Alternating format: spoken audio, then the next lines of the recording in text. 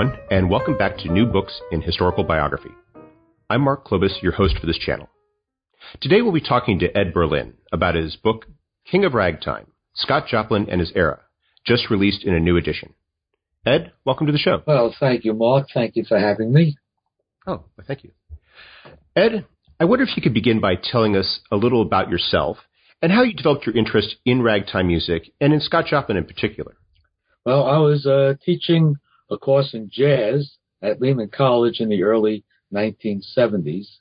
And while preparing the course, I noticed that there was not very much written about ragtime at all. Since I was also looking for a doctoral dissertation topic at that time, I decided, all right, I'll look at this more seriously. Other topics I was considering had to do with Igor Stravinsky or with Kurt Weill. But when I got to the ragtime, started looking at it, I saw there was really a wide open field here and plenty of room to write. Wow. And so was your initial work on Scott Joplin in particular, or was it more broadly about ragtime? Well, my interest was in Scott Joplin, but I wanted to see how Joplin fit into the entire context of ragtime. And so I started off with a general history of ragtime, which this became my doctoral dissertation, which was also my first book, Ragtime, which is a general history of ragtime. Although my main interest really was in Scott Joplin. And did you progress straight from there to writing the original biography, or did you? Because one of the things that really stands out when I, in the book itself, is the sheer amount of detective work that goes into it. And I was wondering if you had spent that time between your first book and the original publication in 1994 just on Joplin, or did you pick it up a little bit later on? No, it was later on. I had gotten a call from Martin Williams, who was a well-known jazz writer at that time. He was also an editor at Smithsonian Institution Press, and he asked if I'd be interested in writing a biography of Scott Joplin. This was for a series on American composers. And he said specifically that I should not bother doing new research because everything that could be found out about Joplin had already been discovered. So I said, all right, there are a few things I want to check out. In the process, I saw that there was an awful lot of material out there that had never been touched. Material in period newspapers, in public documents, and I saw the book was going to become much too large for what the Smithsonian Institution Press wanted. So they agreed that we should drop that contract, and I made a new contract with Oxford University Press for the current book. So that book originally came out in 1994. That's right. What about the new edition, and what distinguishes it from the one that you published nearly a quarter of a century ago? Well, when I was preparing the work a quarter of a century ago, I was reading microfilm of vintage newspapers, and I spent years just going through the microfilm, hoping each day to find a few items. Now, of course, with some vintage newspapers being available on the internet in databases, one can put in a search term and pick up things totally unexpected. So an entirely new world opened up when I started researching again around 2009. So you were discovering a considerable amount of new information about Joplin and the context of his career that you hadn't been able to get to back when you did the first edition. Well, for example, there had been vague stories of Joplin as an itinerant musician before he really got involved in ragtime. And I discovered that through these databases, he was traveling from the Midwest as far as east as Boston with a barbershop quartet. Well, actually, I want to get to his career in just his early career in just a moment. I want to take a step back and go into a bit about his childhood, because one of the things that you write about in the book is just how difficult it is to pin down even when he was born, and there are literally monuments to him that stand, which to this day contain incorrect information that reflects some of this difficulty. Well, part of the problem was that everyone believed the word of his third wife, even though she was not really overly concerned about expressing the truth.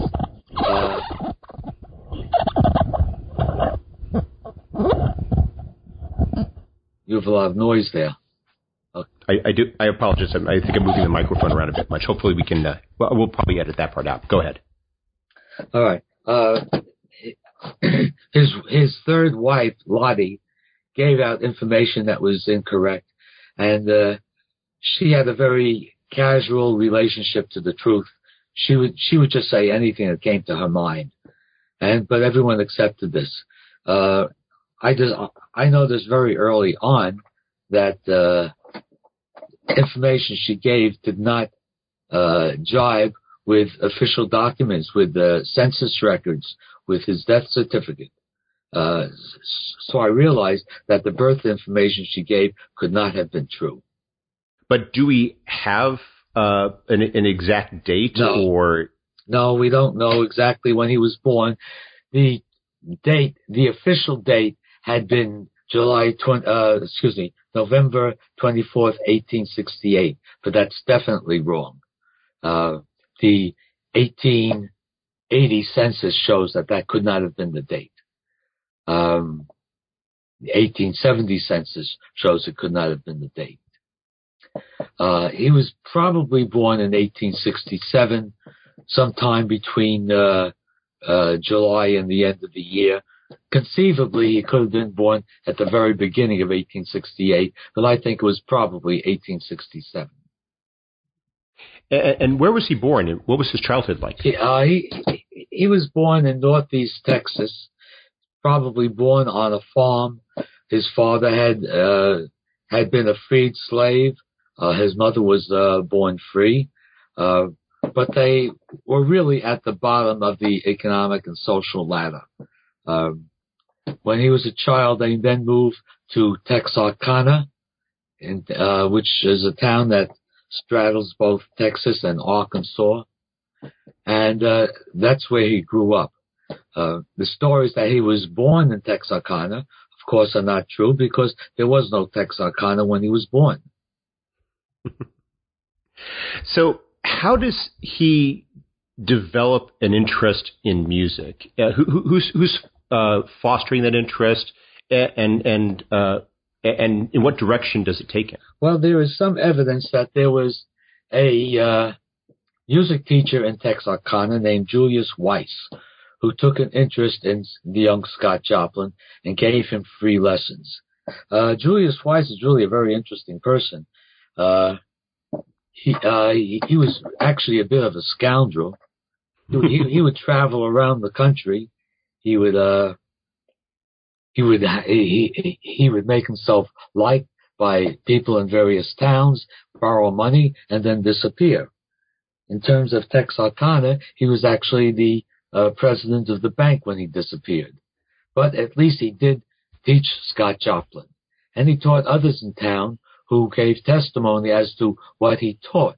He put a great emphasis on European classics and on opera, which probably had an influence on Joplin's aspirations. He had, in fact, written 2 operas. So he had a very classical music exposure, and that stimulated a lot of his interest in music. Then, well, it was an exposure. We don't know how extensive the music education was, apparently early in his career, he could not notate music very well. He became very proficient later in his career. So was his? It seems that he was more focused early on upon performance then.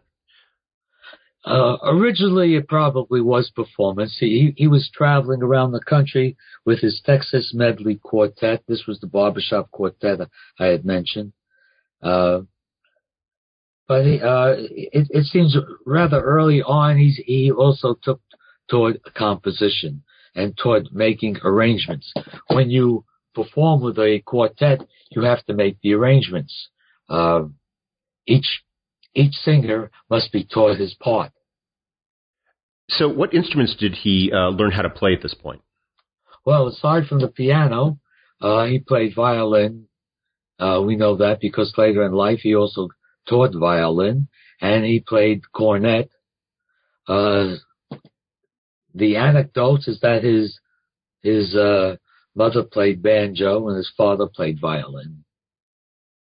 He also had two brothers who became musicians. His brothers Will and Robert.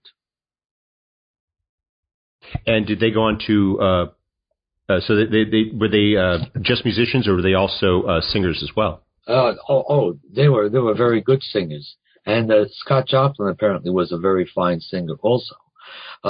Will, I believe, died very early, so he didn't have too much of a career. But Robert had a pretty long career, extending into the 1920s. One of the things that I think really distinguishes your analysis of Joplin is how you situate him within the context of his age. And I was wondering if you could speak a little bit about what was the music industry like in the 1890s. I mean, was it similar to the way it is today? I mean, how do musicians earn their income? What was it like to be the type of traveling performer that Joplin was at this point in his life? Well, not only was he a musician, but he was a black musician at a time when blacks, African Americans, were in many places considered barely human. The way he worked, generally he would go with his quartet. This would be in his earliest days. He would pull into a town, and the first thing he would do is go to the newspaper office, and the quartet would do some performing for the staff of the newspaper. This would get them some good press. Their performances would be in churches, for which there would be maybe a 25-cent fee to enter, or they would play for tips in various courtyards in the streets and so on. So who were their audiences? Were they mostly African Americans? Were they whites? Were they mixed? Well, in the church, they probably would have been African American. In the courtyards, it was just anyone who happens to be in town. And certainly when they performed for the staff of the newspapers, this would generally be a white staff. Okay. He was very highly regarded by white newspaper critics and magazine critics. They all praised him very highly, not only for his performance, but for the way he spoke, for his refinement. And this refinement comes about despite despite the lack of an extensive formal education. It's primarily, possibly through exposure to Weiss and his European background, his European conduct, for lack of a better word? Well, that would be guesswork. But he always did feel very strongly about education. And he always, throughout his life, he was always looking for ways to educate himself further. I mean, he would get various music instructors, even when he was in his 40s and a very well-known musician. He was still taking lessons in music. And of course, when he, in the 1890s, late 1890s, he went to Sedalia, Missouri, where there was a college for African Americans, and he took courses there. Let's talk a bit more about Sedalia. He moves there in the 1890s. What was Sedalia like, and how did it influence his career? Well, Sedalia was established by George R. Smith, and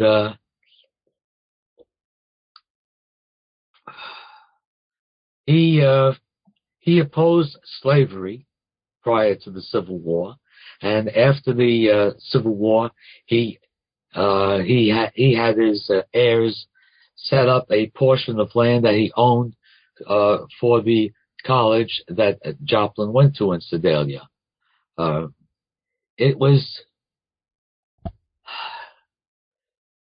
Sedalia was probably a friendlier part of the state for African Americans than most parts. You read in the newspapers about lynchings in various parts of the state, as well as in many parts of the country, but I never came across a lynching within Sedalia itself. There were also 2 black newspapers in town, and there was an editorial mentioning that whenever Negroes in town were mistreated, it was not by the natives of the town, but by strangers who happened to come to town. So, in the context of the time, the whites who lived in Sedalia had a very progressive mindset for the region. That's how we would put it today. Yes, there were a number of black businesses in town, black social clubs, and for example, the Maple Leaf Club, which became famous because of Scott Joplin's Maple Leaf Rag. And there were complaints about the Maple Leaf Club. Actually, the complaints came mostly from the black clergy in town, who did not like the idea of black women dancing. Dancing was considered not quite respectable. But when there were efforts to close the town, the mayor would agree to meet with the leaders of the various black clubs, which shows what the general attitude were. African Americans were treated with some degree of respect that was not found elsewhere in the state. Those social clubs. What you mentioned the linkage between the Maple Leaf Club and then, of course, Scott Joplin's Maple Leaf Rag. What role did the clubs play in Scott Joplin's career at that point? Were they was he meeting musicians there? Were they performing venues? What was his association with them? Well, Joplin was a member of the club, and as a matter of fact, he was referred to in a business card as the entertainer, which became the title of one of his most famous rags. These were places for entertainment, for drinking, even though they did not have legal drinking licenses there. But we know that drinking did go on, card playing and dancing, things that the black clergy disapproved of. Many in the club did become performers also. Several of the club members joined with Dan McCabe, who was one of the top black minstrels of the time. He himself had been from Sedalia. Maybe that's why he brought other entertainers from Sedalia. Did Joplin himself perform with the minstrels as a musician? Well, we don't know exactly what Joplin did in that respect. I don't think he performed with Dan McCabe's minstrels. He had earlier experience, though, working with the Texarkana minstrels when he was younger. We don't know precisely what he did there, though, either, whether he was singing or playing the fiddle. He probably was doing some singing. Now, Scott Joplin's performing in these clubs. He's also a member of the Maple Leaf Club. What sort of music are they playing at the time, and how does that music fit within the broader history of ragtime? Well, we don't know precisely what music they were performing. Presumably, they performed some ragtime, but they would play any of the popular music of the time. James P. Johnson, a early jazz pianist in New Jersey and in New York, told of how he would be performing in playing piano in brothels and playing just popular tunes of the day. What was the relation between those popular tunes and ragtime? Because you talk a bit about sort of the evolution of ragtime, generally, but also in terms of how you were seeing it sort of sprouting up. A mention here, a mention there, never really a discussion of it, but articles that would refer to a rag. Well, it was always possible to take any tune at all, and by syncopating the melody, turn it into a rag. So that would be termed to rag the tune.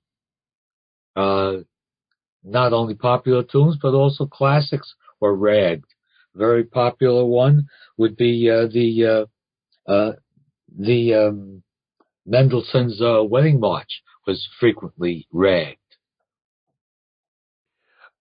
But when did the artists start composing and publishing music that was classified as rag specifically? Was that at the beginning of the 1890s, mid-1890s? The earliest reference to a piece of music referred to as a rag would be 1893, but the reference was to music that had actually been composed and published a decade earlier. It was probably ragtime around since the 1880s, even though it probably was not yet referred to as ragtime. The term ragtime, as far as I can determine, first emerged in 1896.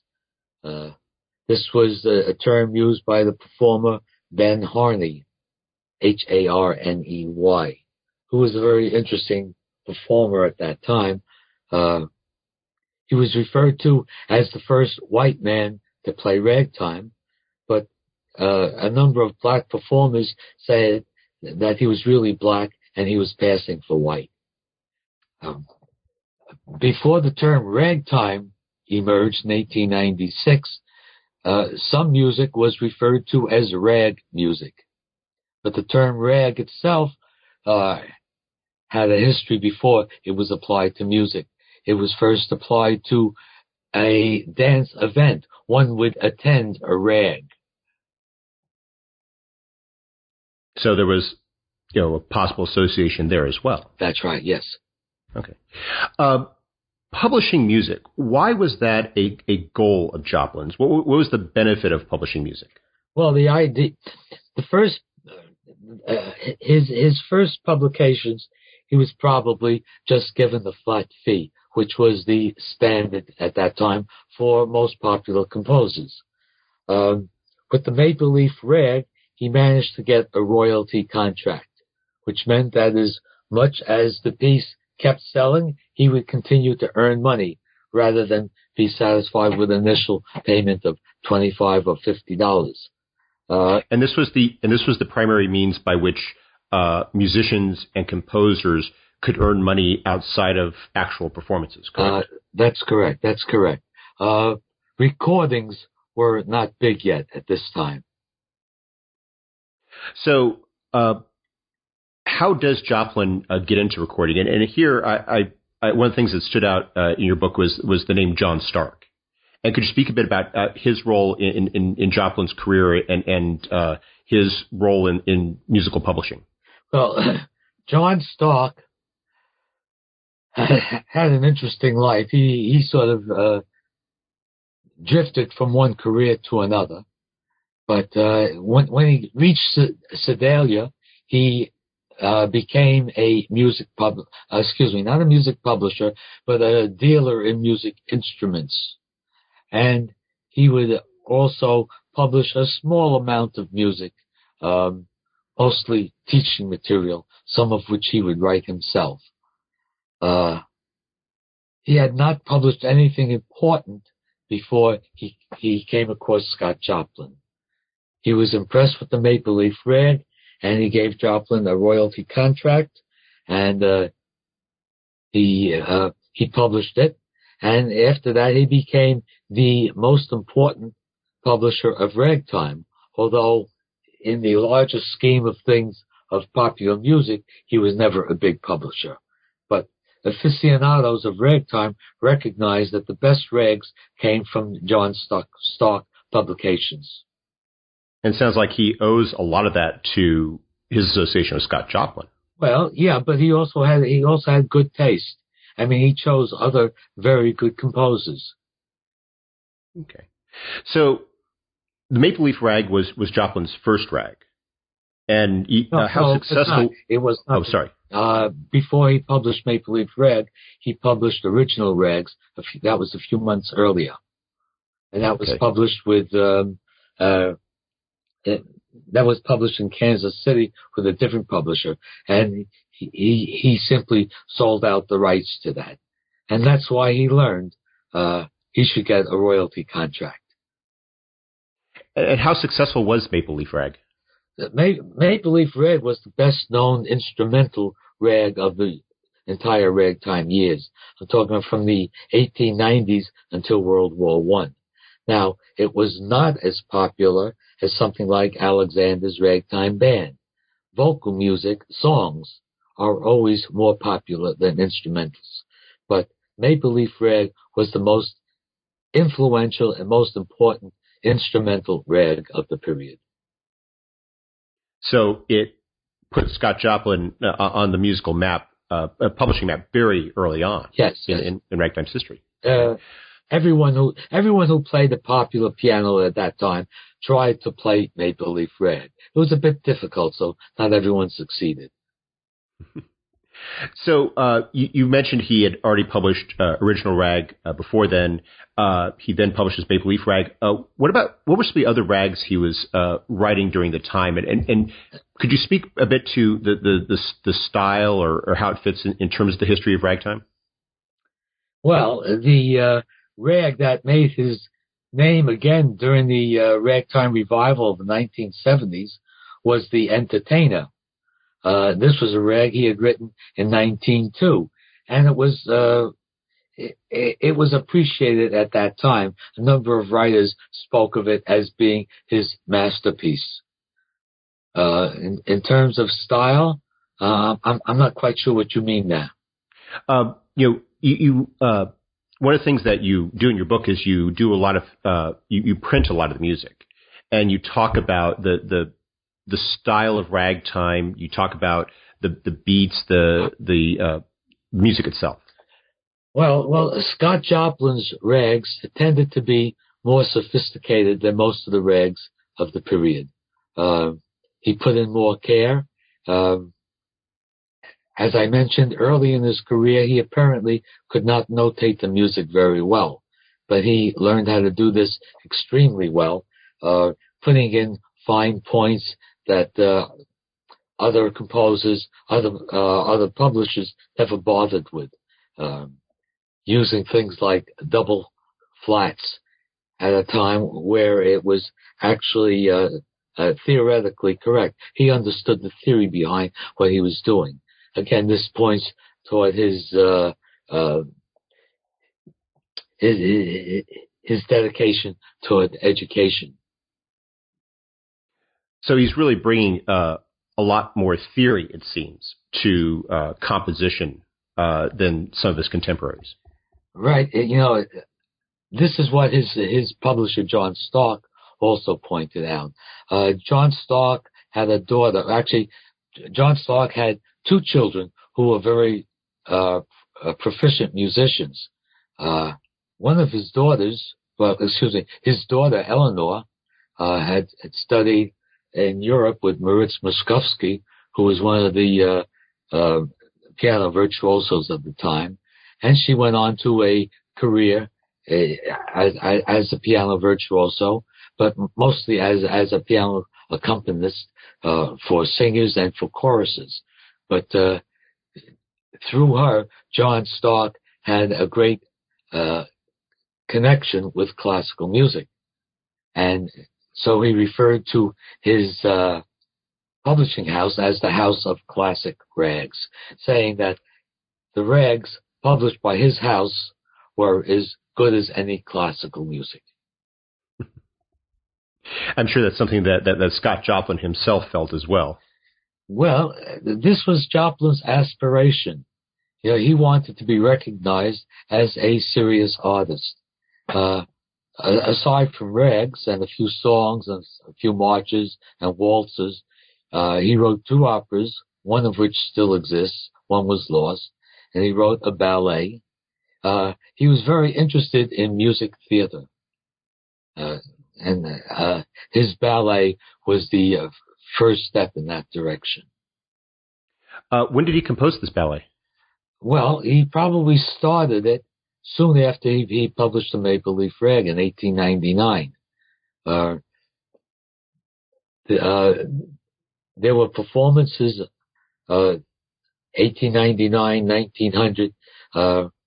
The Ragtime Dance, which was the ballet, was finally published in 1902. It probably was not the entire ballet.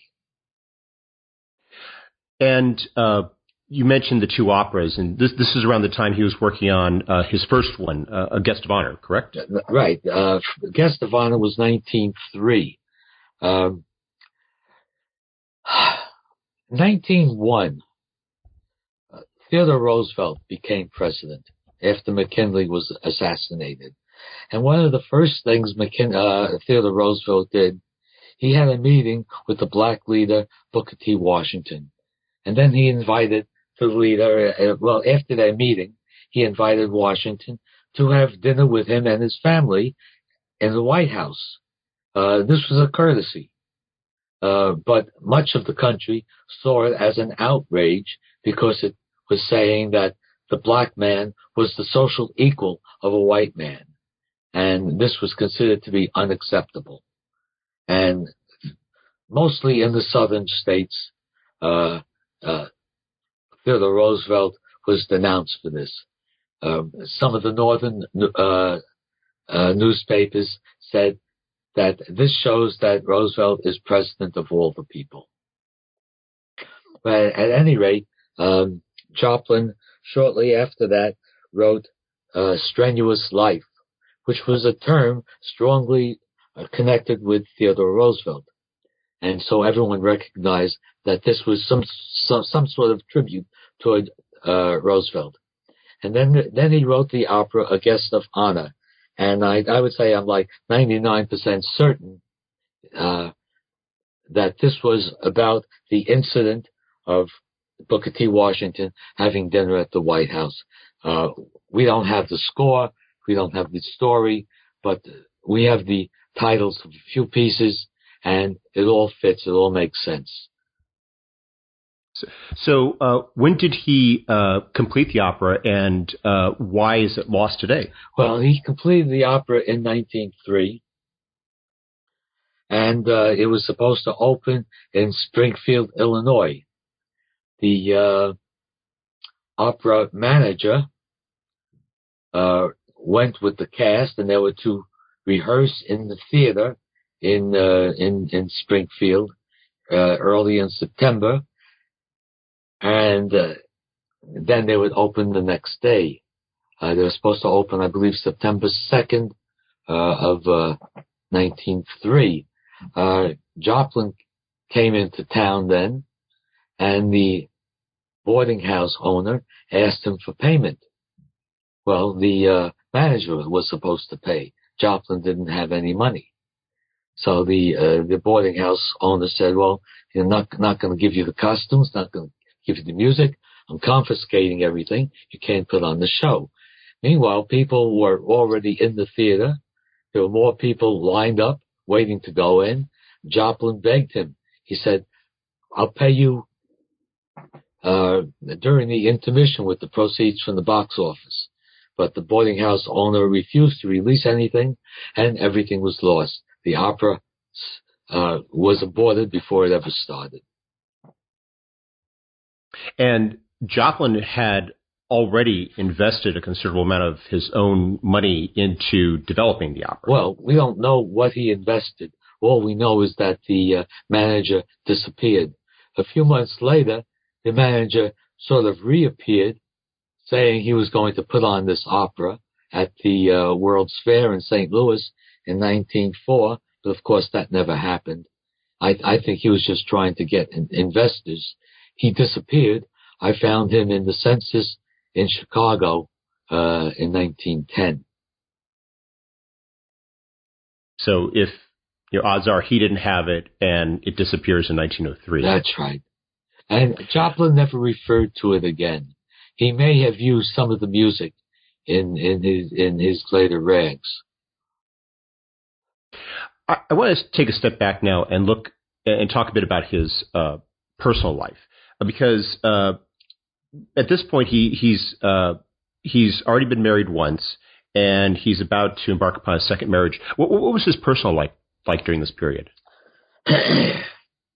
Well, his first marriage was probably not a legal marriage. This was to Belle Jones. Some biographies refer to her as Belle Hayden, because she had previously been married or had a marital relationship with a man named Joseph Hayden, who was the older brother of one of Scott Joplin's students, Scott Hayden. So, but Joplin lived with Belle from around 1900 to maybe 1903. We're not sure, since there was no marriage. But she did not appreciate his music, and she left town. She went to Chicago, and she lived there until 1930. Joplin's friends, though, confused her with Joplin's second wife, who was Freddie Alexander. Now, after Joplin's opera failed in 1903, sometime in the following winter, he went home to Texas or Arkansas to visit family, and somewhere along the way, he went to Little Rock, Arkansas, where he met this young woman, Freddie Alexander. And he was very much taken with her. He dedicated one of his rags to her. This was a chrysanthemum. And he gave out copies of this in March of 1904, although the music was not officially published until the following August. That is, it was not listed as published with the Library of Congress, but obviously copies were available. In June of 1904, he returned to Little Rock, where they got married, and this was a legal marriage. I have a copy of the marriage certificate. And from Little Rock, they then traveled to Sedalia, where Joplin spent the summer giving concerts. But meanwhile, Freddie became ill, at first with a cold. It became pneumonia, and she died the following September, on September 10th of pneumonia, less than 3 months after they were married. Joplin, about a year later, started writing a new opera. And I feel that this was definitely based in some way on Freddie. We don't know too much about her. I mean, here is a woman, a black woman, who died at age 20, died childless more than a century ago. She doesn't leave much of a trail, so it's difficult to find much about her. But I was able to locate her family in Little Rock, and it's a very interesting middle class, or it was a family striving for the middle class. The father apparently had been born a slave. He was from Mississippi, and he lived in Tennessee for a while, but he must have been born a slave. But the family did very well. There were 11 children, And apparently they pooled their money to buy a house in a rather good neighborhood for African Americans in Little Rock. And they seem to have led a middle-class existence. They had middle-class values. The men in the family were ambitious. They started businesses. And this was the family that Joplin married into. It probably would have been a good family for him. They seem to have similar values. Did he stay in any sort of contact with the family after Freddie's death? I have no information on that. I sort of doubt it. When Freddie became sick, one of her sisters, an older sister, Lovie, Lovie, went to Sedalia to nurse her. And Lovie lived until 1975. And I think of that. I mean, I was already writing about ragtime by that time. But of course, neither I nor anyone else knew anything about Lovie or Freddie or anything about that part of Joplin's life. But she could have told us an awful lot. Now, I link her to Joplin's second opera, Treemonisha. Now, as I said, we know so little about Freddie, but there are hints in the opera, hints especially in a preface that Joplin wrote to the opera, which links the opera to Treemonisha. Which links the opera to Freddie. And it shows what some of Joplin's values were, probably what some of Freddie's values were at that time. And he seemed really determined to make this opera a success. After all, you mentioned that this is around the time in his life when he moves to New York City, and how the opportunities New York City provided for staging such a piece were likely a driving factor.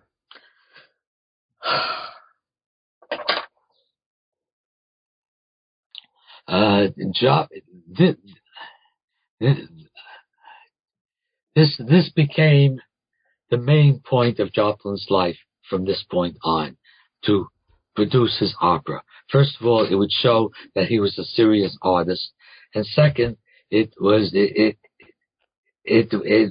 a way of his showing his dedication to Freddie. He points out a number of places there are links showing that Freddie is in some way connected with the opera. She probably is not the model for Treemonisha herself. This seems to have necessarily have been fictional, a fictional character. But as an example of a linkage, after he published the opera, which would have been in May of 1911, a month later, his friends held a party for him to celebrate the publication of the opera. I'm sure it is not a coincidence that the party was held on the anniversary of his marriage to Freddie. I was wondering if you could tell us a bit about the opera itself. What's it about, and how is it, musically speaking, a reflection of his career? I mean, where does it fit in terms of the span of his career? The opera is about a black community in Arkansas, not far from where he grew up. The community is deep in the woods, and the people live in ignorance and darkness. They are uneducated, and they are preyed upon by local conjurers who would sell them bags of luck. Treemonisha, who is a foundling, for her adoptive parents arranged for her to be educated by a local white woman. Treemonisha becomes the only person in her community who can read. She is literate. And by the way, this is how the refinement of Joplin's speech comes into matter also. Treemonisha speaks without dialect, whereas most of the other characters in the opera have very distinct Negro dialects of that time, or what was considered to be Negro dialect. This was probably how Joplin spoke, because a number of people refer to the refinement of his speech. Treemonisha opposes the conjurers, and she manages to get her townspeople to oppose the conjurers, and they elect her as their leader, and she leads them toward a brighter future through education. This is what Joplin was devoted to education. This was a very common thought at the time, that Black Americans would find equality through education. It was not an idea specifically of Joplin's. You mentioned earlier Booker T. Washington, his prominence, and you talked about how Joplin apparently admired him greatly. Well, of course. I mean, when Joplin had written his Strenuous Life and Guest of Honor, there was no other black leader who was well known at that time. Soon after that, we have W.E.B. Du Bois, who comes along, who is a much more demanding black leader than Booker T. Washington. Was Joplin affected by Du Bois? We don't know. But his opera Treemonisha seems to be a lot closer toward the ideals of Booker T. Washington. However, Joplin did become closely associated with two political radicals of that time.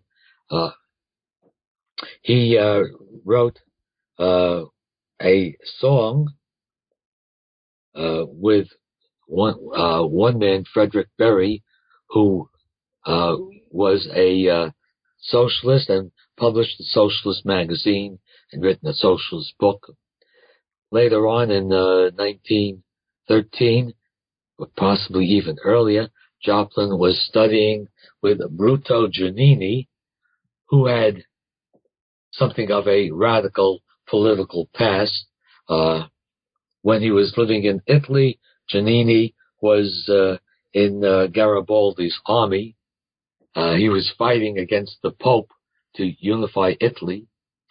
After Giannini came to the U.S., he seemed to have acquired a number of black Harlem musicians. So he was probably also something of a political radical. We know that James P. Johnson, who also studied with Giannini, had become a socialist. And that's one of the things we haven't even touched on is the fact that Joplin himself was politically active as a Republican. Well, of course, he was a Republican. You have to remember, at this time, Republicans were considered the more progressive of the two parties. The Republicans were also the party of Abraham Lincoln. So almost all black Americans who could vote voted Republican. And that involvement goes all the way back to his time in Sedalia. Yes, of course. He helped form a Republican club, what they called a colored Republican club, when he was living in Sedalia. I'd like to bring us back to New York, and he's working on the opera. It's published. What is going on in terms of his career at this point? Is he enjoying other success? Is he facing some sort of difficulty? Well, after moving to New York, he tried working with a few publishers, the most important being Seminary Music. And he published a number of very important rags with Seminary Music. I was interested in finding out a little bit more about Seminary Music, and this is where going into public business records counts. I found that the owners of seminary music were Mary Snyder and forget the other name, but it's not important. The thing is, it was related to Ted Snyder Music. Seminary Music and Ted Snyder Music were essentially the same company. Working for Ted Snyder Music at this time was a young lyricist named Irving Berlin. Now, Joplin told the story that he brought his opera and to his publisher. His publisher was Seminary Music, was sharing office space with Ted Snyder Music. He gave the music to Irving Berlin, and several months later, Irving Berlin's Alexander's Ragtime Band came out, in which the verse resembles one of the themes of Joplin's opera. According to the story given by Joplin's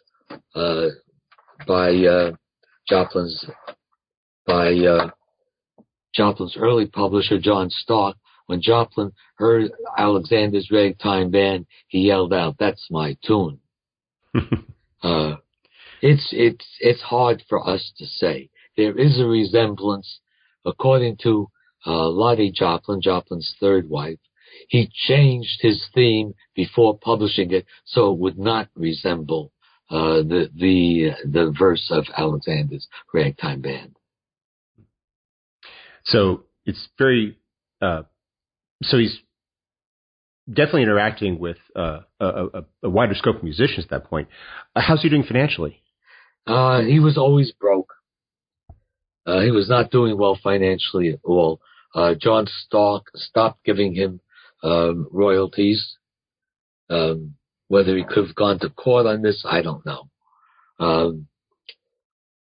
But according to Joplin's friends, he never knew how to hold on to a dollar. And there were stories that he was quite poor. Most of the money apparently was brought in by his wife Lottie, who ran boarding houses. She had a few boarding houses. What was happening to his performing career at this point? Was he still capable of performing, or was that changing as well? Well, some people referred to Joplin as being a good performer, but most musicians who referred to him talk about what a poor performer he was. He was not a poor pianist. He was a very good singer, but he was not a very good pianist. You mentioned that he avoids a lot of the cutting contests that would take place back in Missouri among the pianists in Sedalia. He just could not compete with the really good ragtime or early jazz pianists. He could not compete with them at all. Furthermore, he insisted that his music should be played exactly as written, and so many of the ragtime musicians couldn't even read music. They would improvise. So he was not that ragtime performance was not an important part of his life, even though he occasionally earned some money that way. Some reviews I've read suggest that his performances were not very exciting at all. Were his poor performances a reflection of physical problems that he was suffering from? It could have been. Of course, he had syphilis, and this definitely would have affected him. But I think even early on, he was not up to par as a pianist. Later on, it became impossible for him to perform. Eubie Blake, that was the composer of Shuffle Along, and he lived into the 1980s. He told of a meeting with in which a crowd insisted that Joplin play, and he said Joplin sounded so pitiful, sounded like a child. Does the syphilis bring about his death, or is there an additional cause? No, he died because of syphilis. One does not always die from syphilis. It depends, what course the disease takes. If it goes into the tertiary stage, that is usually insanity and death. And that's what happened with Joplin. And he knew it was happening because it had happened to a number of other famous performers of that time. So when he dies, is his death a noted event, or does he die in some anonymity? What happens to his reputation in the decades that followed? Well, by the time he died in 1917, he was pretty much forgotten. There was an obituary in one Harlem newspaper. It showed they didn't even know who he was. However, the New York Age, another newspaper, another Harlem newspaper, had friends of his, and they gave him a big write-up. But most other newspapers did not bother with him at all. The Indianapolis Freeman newspaper had several notices about him, and that was it. So how does he go from being forgotten in 1917 to being the king of ragtime today? Well, he was never totally forgotten. Jazz musicians continued playing Maple Leaf Rag and a few other things.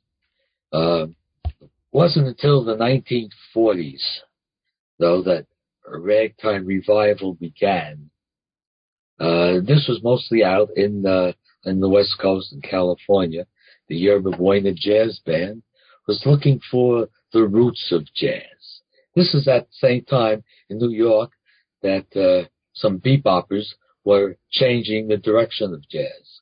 They were going in one direction.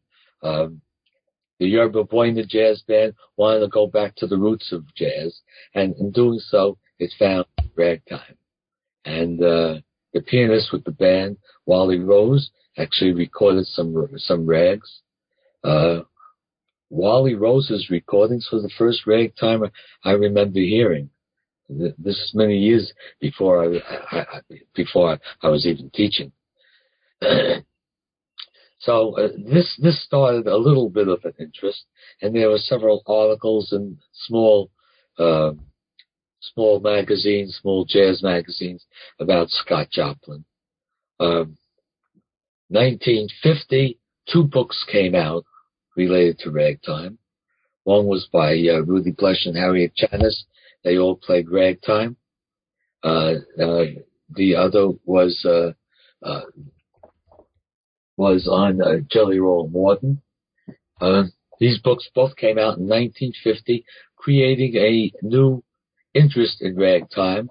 In the 1960s, in the 1950s and 1960s, there emerged some clubs, ragtime clubs, people interested in collecting the music and performing it.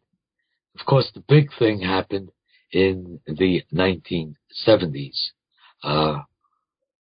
Just before the movie The Sting, first there was a recording by Joshua Rifkin, who played Scott Joplin rags for a classical label, and he played the music exactly, or almost exactly, as written. And this actually started the Scott Joplin revival in the 1970s, which reached its peak after Scott Joplin's music was used in the film The Sting. So in death, he achieves that ambition that he had his entire life. He becomes not just a ragtime composer, but a classical composer in some ways. Well, yeah. I mean, in the 1970s, his music was played by pop performers and was played by classical performers. I mean, everyone was playing Scott Joplin's music.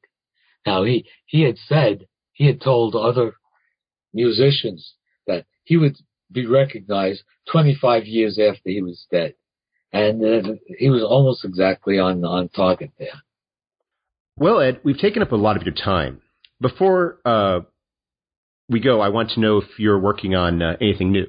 Well, at present, I'm writing some articles. I'm preparing lectures. I'm not working on any new books, not at the present. Okay. Well, on behalf of New Books Network and our listeners, I want to thank you for being on our show today. I really enjoyed speaking to you about the life and career of Scott Joplin. Well, thank you for having me.